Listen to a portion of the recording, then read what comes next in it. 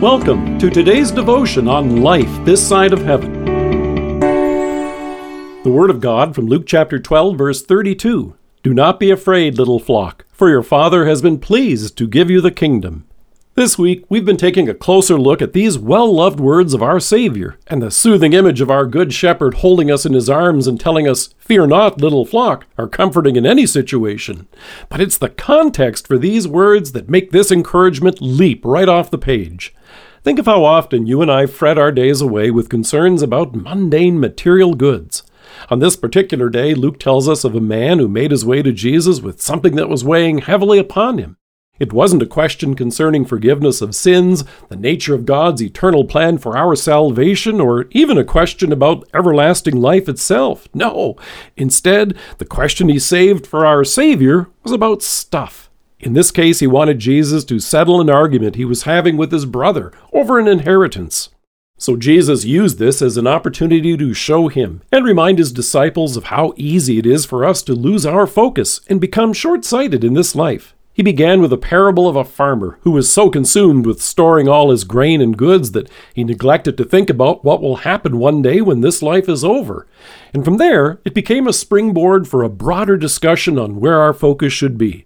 He said, "Do not worry about your life, what you will eat, or about your body, what you will wear. Life is more than food, and the body more than clothes." Oh, it's much more.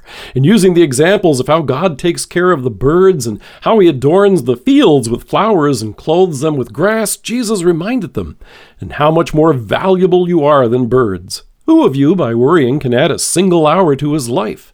Since you cannot do this very little thing, why do you worry about the rest? He said, "Do not set your heart on what you will eat or drink. Do not worry about it." And then he notes, "For all the nations of the world seek after these things, and the Father knows that you need them." Instead of a life centered on shoes, socks, and supper, he told them, "Seek his kingdom, and these things will be added to you." Far greater than all of these, the apostle announces, "Your Father has been pleased to give you the kingdom." The kingdom he describes as God's eternal reign in Christ. It's characterized by the full forgiveness and mercy you and I have in our Savior today, and which shall carry us on into eternity. And all of this isn't something that God has doled out on us begrudgingly. Far from it. The Greek verb eudokesin that's used to describe the sheer delight with which God has rescued you shows up again and again throughout the gospel.